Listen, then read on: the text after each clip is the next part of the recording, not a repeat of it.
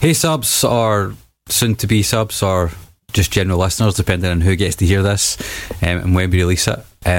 Or anthropologists of the future. Yes. If you're listening to this in the year 3022, then I don't know what to tell you. I don't know. We don't know how it turned out like that. I didn't mean to leave my car keys there. Who saw Weaver winning that election anyway? I mean, fucking hell, man. With one arm. With one arm. Jeez. Yeah, the robots really started to take over after that, didn't they? But he let them in. Anyway, yeah. We return with our premiere feature, Unsong. We've not done one of these for a while, right? And we loved doing it so much. It was pretty good. Yeah, so Unsong is essentially like the full podcast, but about a song. It's the best way of putting it. There's a lot of classics to plumb. People that don't have a good album, but they've got some absolutely amazing tunes, and this is definitely one of them. Ferruccio is with us. Ferruccio, how you doing? Ciao tutti, I'm good, thank you for having me again. So I owe this song to Ferruccio. He made me aware of this band, he introduced me to it, and it's superb, so it wouldn't have been right to talk about it without him being here. Ferruccio, do you want to do the honours and introduce it? Of course, yes, with pleasure. I mean, we're talking about No Tears by Tuxedomoon.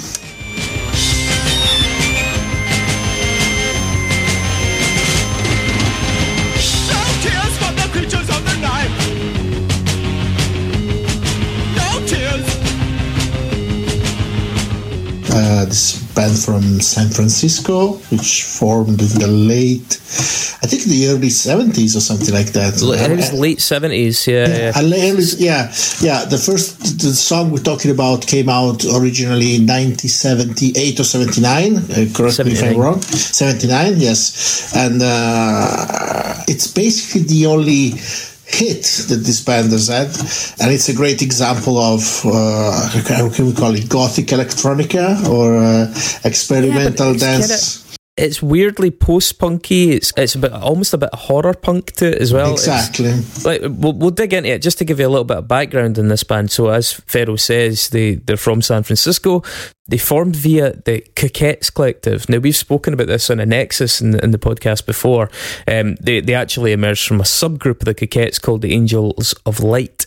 The Coquettes were an avant-garde psychedelic hippie theatre group founded by someone called Hibiscus George Edgerly Harris III in the autumn of 1969. The Coquettes were a multiracial drag ensemble composed of members of various and fluid genders and sexual orientations. Their first impromptu performance gave way to sort of camp, drug-fueled midnight musicals, typified by these outrageous costumes and what I guess we could call sexual anarchy, with titles like Hell's Harlots, Pearls Over Shanghai, and Tinsel Tarts in a Hot Coma. Very influential. I'm sure you can guess straight away. People like John Waters and that were really blown away by it. Today they are credited with influence in the glitter rock era and raising the profile of drag performance outside the gay community. The troupe was originally formed out of a group of hippie artists who were living in Cauliflower, one of the many communes in Haight Ashbury, that super famous cult sort of community hippie mecca that existed in San Francisco. And before the Coquettes even disbanded in 1972, a splinter group led by the founder Hibiscus formed the Angels of Light Free Theatre Collective and carried on the art ideas, basically. The band's No Mercy, NOH Mercy, formerly known as On the Rag, came from that.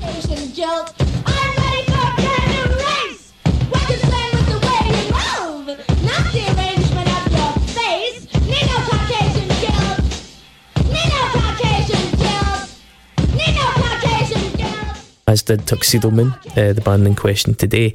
Just to give you a wee bit, a couple of cultural reference points. Other notable alumni from the Coquettes included Sylvester. Sylvester was a singer-songwriter that first performed as part of this thing called Radio Rodeo, which was a benefit for the Gay People's Defence Fund. By 1971, he was appearing as a solo artist all around San Francisco and later became known as the Queen of Disco. And you probably know Sylvester for the hit You Make Me Feel Mighty Real from 1978.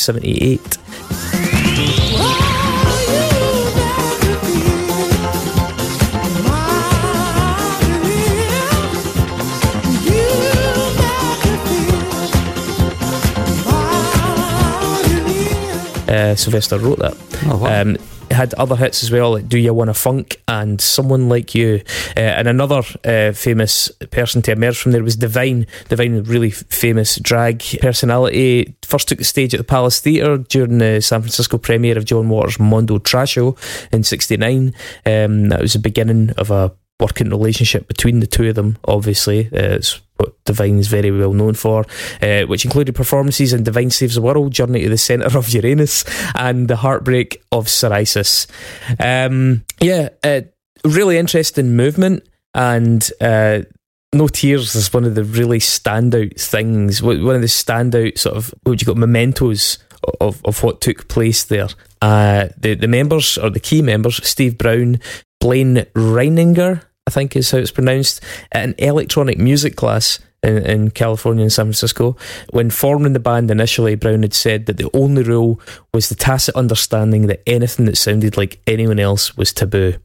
In the early stages of the band, they used any instruments they found lying around, including saxophones and a Polymoog synthesizer, and at this point they also created new performances for each concert. Some were described as theatrical electronic cabaret.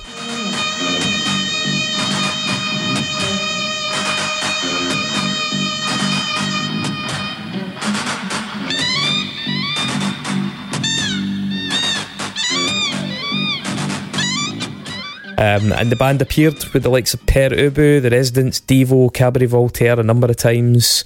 Ferruccio, terrific band, not somebody I'd ever heard of until you put them on one time when I was in Bologna.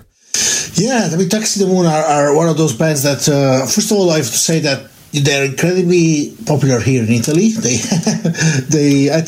I read that, but sorry to cut in there, but yeah, so they're from the USA. When they released their album, they went and toured in Europe instead, moved to New York City, and then pretty soon after just relocated to Belgium and the Netherlands. Well, exactly. Brussels it was, but they were more popular in that kind of part of Europe. Yeah, because they thought that, they will find a more attentive audience for the music in Europe, and they were right in a way, because they became quite a fixture in the alternative circuit here in Italy in the early 80s. They played Bologna countless times, and I think for a while some of them also lived in Italy. I might be wrong, but no, I think I'm pretty sure. But they lived here, and they became pretty famous here also as performing artists. They collaborated with a lot of people, various Italian artists and musicians as well. So they always kept this very multifaceted approach.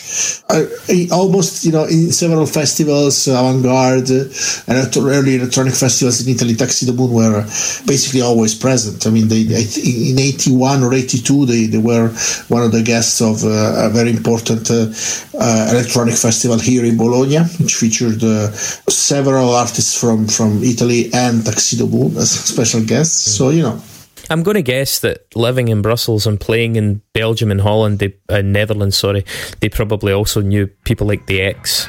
In the old days, in 1584, we had a prince here called William the Boar. Yeah, I mean, the X started in the early 80s, or late 70s, maybe late 70s, yeah, maybe 79 or 80, something like that. So I guess, yeah, they crossed their path. Other places you may come across them, they're on the soundtrack to Wim Wenders' film Wings of Desire. You see my heart remains the same. Inside my heart remains the same. Mon cœur reste toujours. Really famous movie in 1987. They split up in the early 90s and then reformed again just about 1998. 2004 released Cabin in the Sky. 2006 released Bardo Hotel, and they're still going.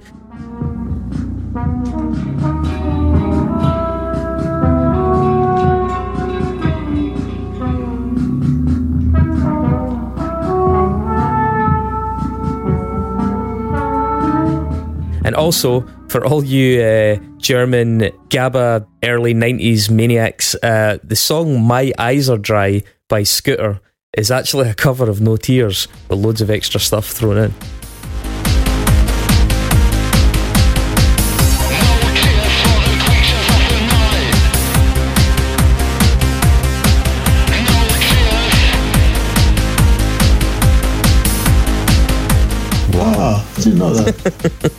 Jesus. I actually read that today on Wikipedia, and then I was blown away to realise that Scooter have 20 albums. I mean, it's one of those bands where you only need one, but you know. So this song in particular, though, Ferruccio, will take us through it because it's pretty exceptional, even just among their catalogue.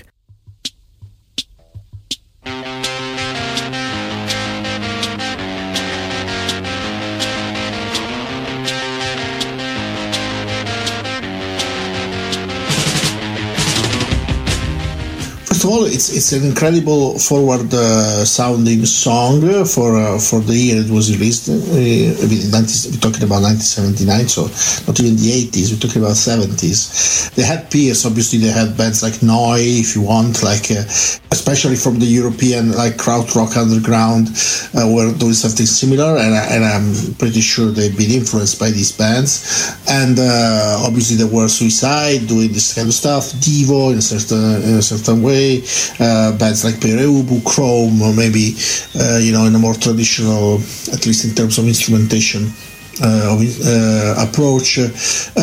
So they had peers, but the sound of No Tears in 1979 was, I think, pretty revolutionary. I think they anticipated the entire heavy electronic body music of the mid to late 80s and the 90s. Obviously, the entire hard electronic / industrial sound of bands like Front 242 from Belgium, for instance. Frontline Assembly as well. Frontline Assembly, Skinny Puppy, all that, all those bands, they owe a lot to this track in particular.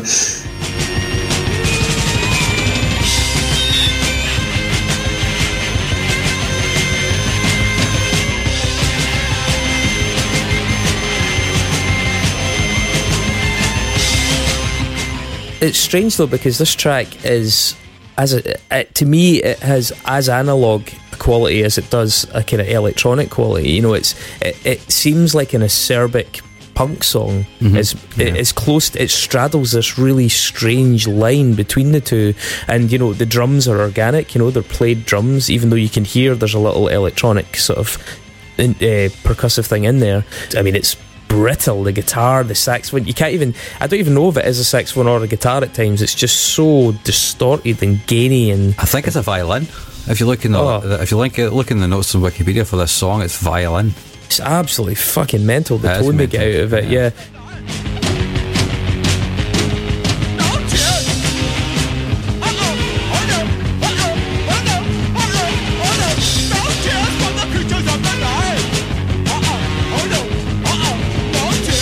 I know that in their earliest sort of incarnation they played violin, and then one of them had a number of shelves set up in a pyramid with just processors and pedals on it, and he just used to manipulate the sound that way, so they obviously were used to that.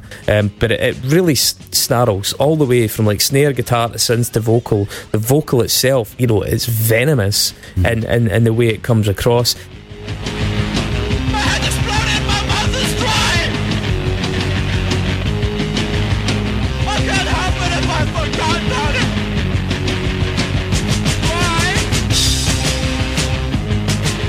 I do think there's a really big horror punk quality to it, and the fact that they say the phrase "creatures of the night" as well just kind of contributes to that. The high synth, which is it's kind of an organ sound they're using, as piercing as it is, it's just a great hook when it arrives early on as well.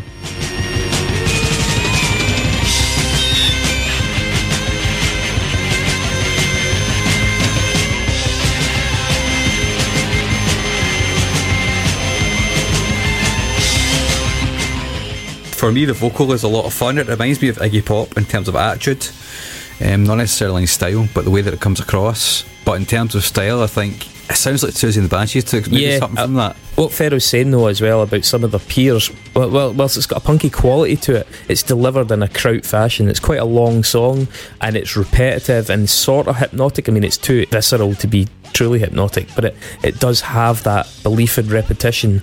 That's a big part of like where it comes from. The drums they roll along, and once they arrive they just give it this constant momentum, which contributes to that. I do love the length of it actually. I think it could have been a much shorter song, but it needs that time to suck you in. You know, that faux hypnosis thing that I'm talking about wouldn't happen if it didn't, especially for the last 2 minutes, when it just starts to, you know, sort of, it grooves. It's quite jammed out for the last 2 minutes. There's a lot of like coming and going with different instruments taking the lead. The guitar works deliciously atonal. Love that. Real precursor to some of the nasty stuff that would happen in the late 80s. Great anti-solo. I mean, you're saying it's violin. It may well be, but whatever it is, it's just brilliantly used to unsettle.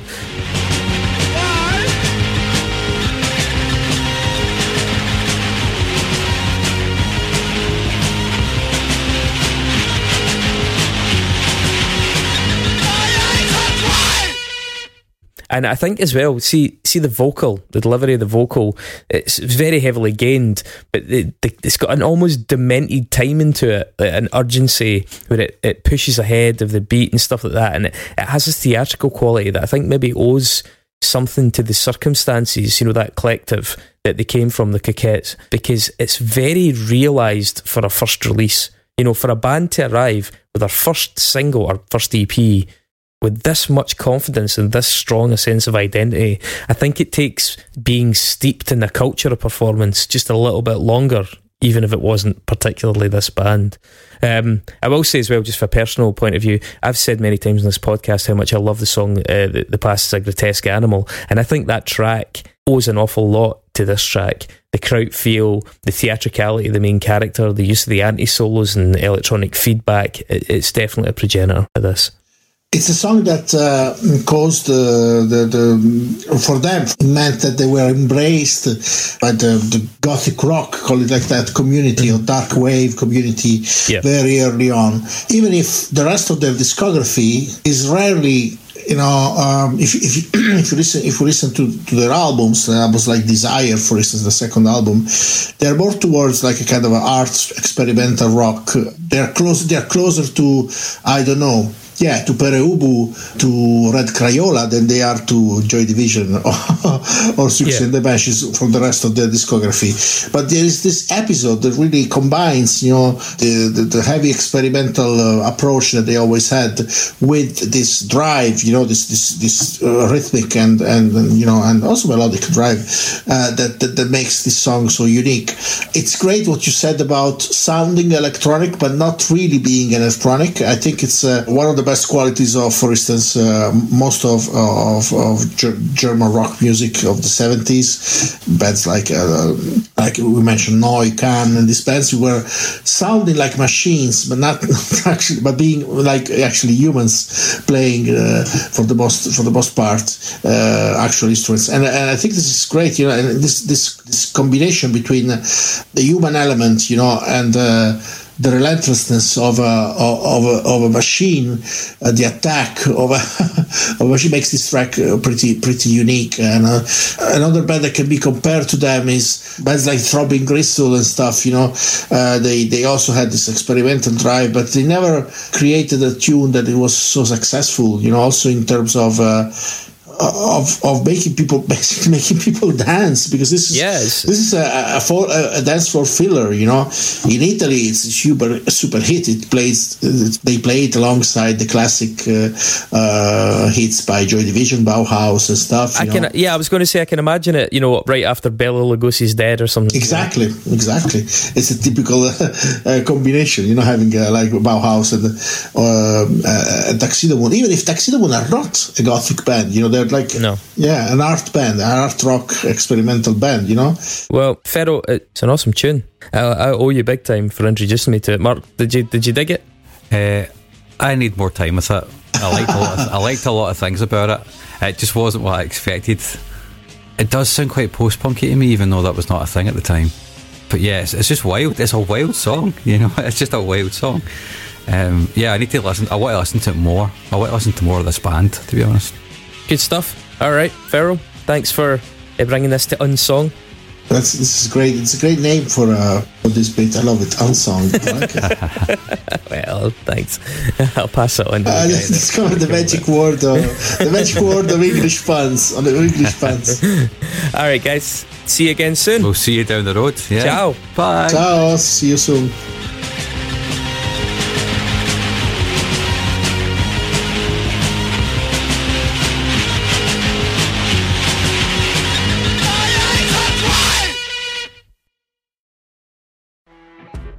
You know when you're listening to a true crime story that has an unbelievable plot twist that makes you stop in your tracks?